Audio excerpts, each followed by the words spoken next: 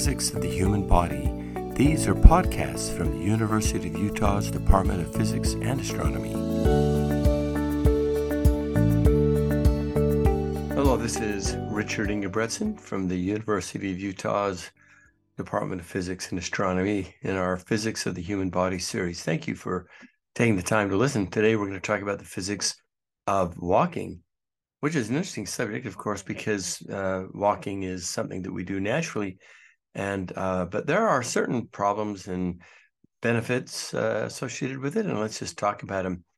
Today I'm going to talk to you about a patient I had who was a 75-year-old lady who came in and really just wanted to stay generally healthy and had some questions about walking. She wanted to actually increase her exercise, and I told her that she should walk a lot more.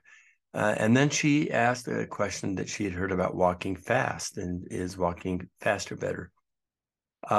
People may think that walking is not as effective as a high intensity workout. And that's a common thing with younger people, because younger people are capable of doing so much more than that, and being able to, everything from rock climb and weight lift. And seniors can't do a lot of that. But walking is insanely effective.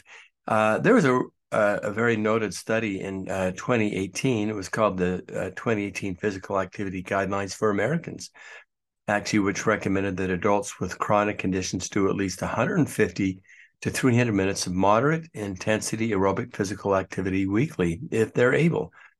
Walking is an exercise that meets this aerobic component and is associated with a number of things: better control of high blood pressure. It gets you a better control of body mass index. It lowers the risk of diabetes, stroke, cardiovascular disease, and early death. The data on that is pretty profound. Walking speed, duration, and frequency can be adjusted depending on one's starting fitness level, so that almost everyone could participate in the whole walking experience. Moderate intensity activity is defined as having a pace of about 2.5 to 4.2 miles per hour, which is a pretty fast clip in kilometers per hour also. A growing body of research has shown that the faster people walk, the greater the health benefit. A physician's health study found that participants who walked regularly had a reduced risk of cardiovascular disease and early death from cardiovascular disease compared with those who didn't walk regularly.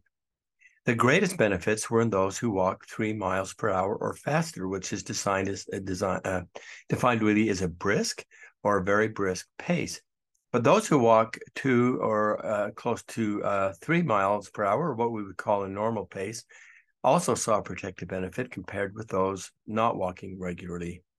Some studies have found that walking at a self-rated fast pace was associated with a reduced risk of mortality as well. That is, the more steps and the faster we walk, or just walking at all, has its benefit than compared to a slower pace. So walking a bit faster is better.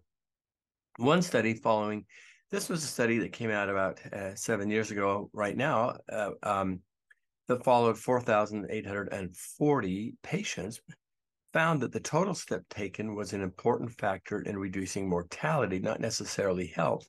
That is, the more steps taken, the lower risk of death from all causes. The association of walking intensity, speed, and lower mortality was not as strong when adjusted for total steps taken, meaning that a slower walk may also be protective against early death than more steps that are actually taken. People have heard that taking 10,000 steps a day is a healthy goal. You may have read that in articles or seen it or someone may have told you that they want to get up to 10,000 steps.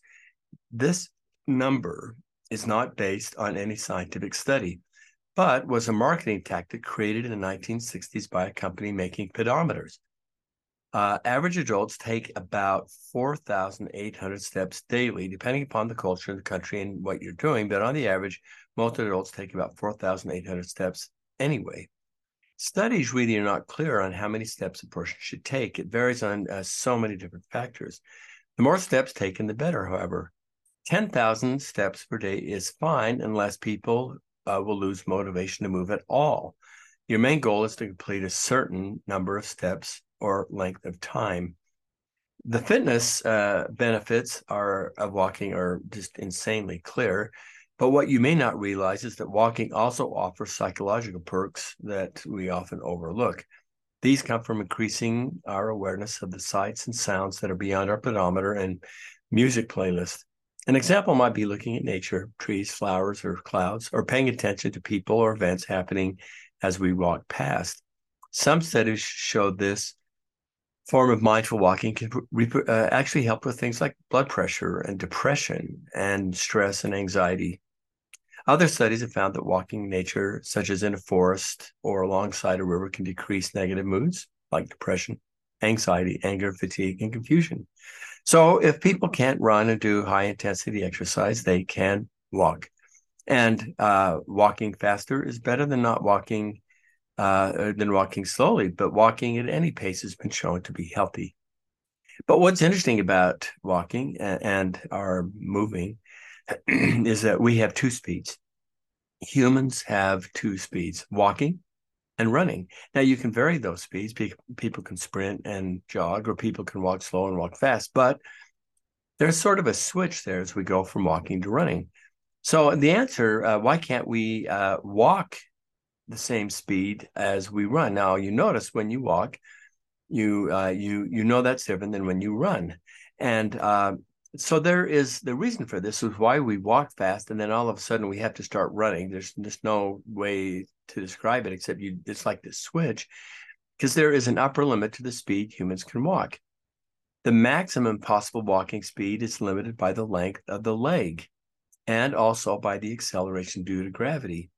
The free fall of acceleration, when we lift our leg in the air and we move forward, gravity then starts to act on our foot that is up in the air and drop it down to the ground. We do not bring our foot down. It comes down by gravity. We push our foot forward, our body forward with the foot that is on the ground. But in reality, gravity is what drops that. Gravity and the length of the leg determine the maximum walking speed. If you draw a normal force upon the foot that is on the ground and the gravity down, and then you notice that the foot is making an arc. That is, it's moving in a circle. Even though for a small moment of time, the leg is moving in a circle.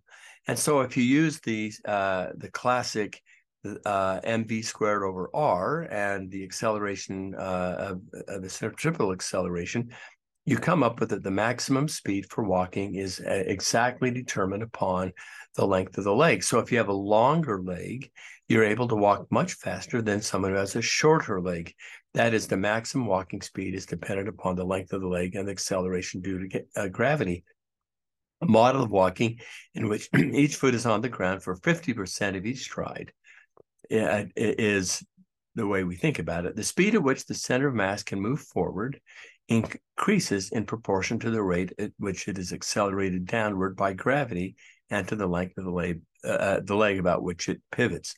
If you ever walked with somebody who has long legs, it's hard to keep up with them. And so children have this difficult time keeping up with parents in that sense when they're walking, because parents' legs are longer than children's legs, even though they trot right along, but their little legs are moving much faster to that. So the benefits of walking are clear, and the maximum walking speed is determined by the length of the leg and the acceleration due to gravity. We're very glad that you listened today, and as always, this ends the discussion on the physics of walking and actually the benefits of walking and the fastest walking speed as we move our center of mass forward. And as always, we say thank you for listening.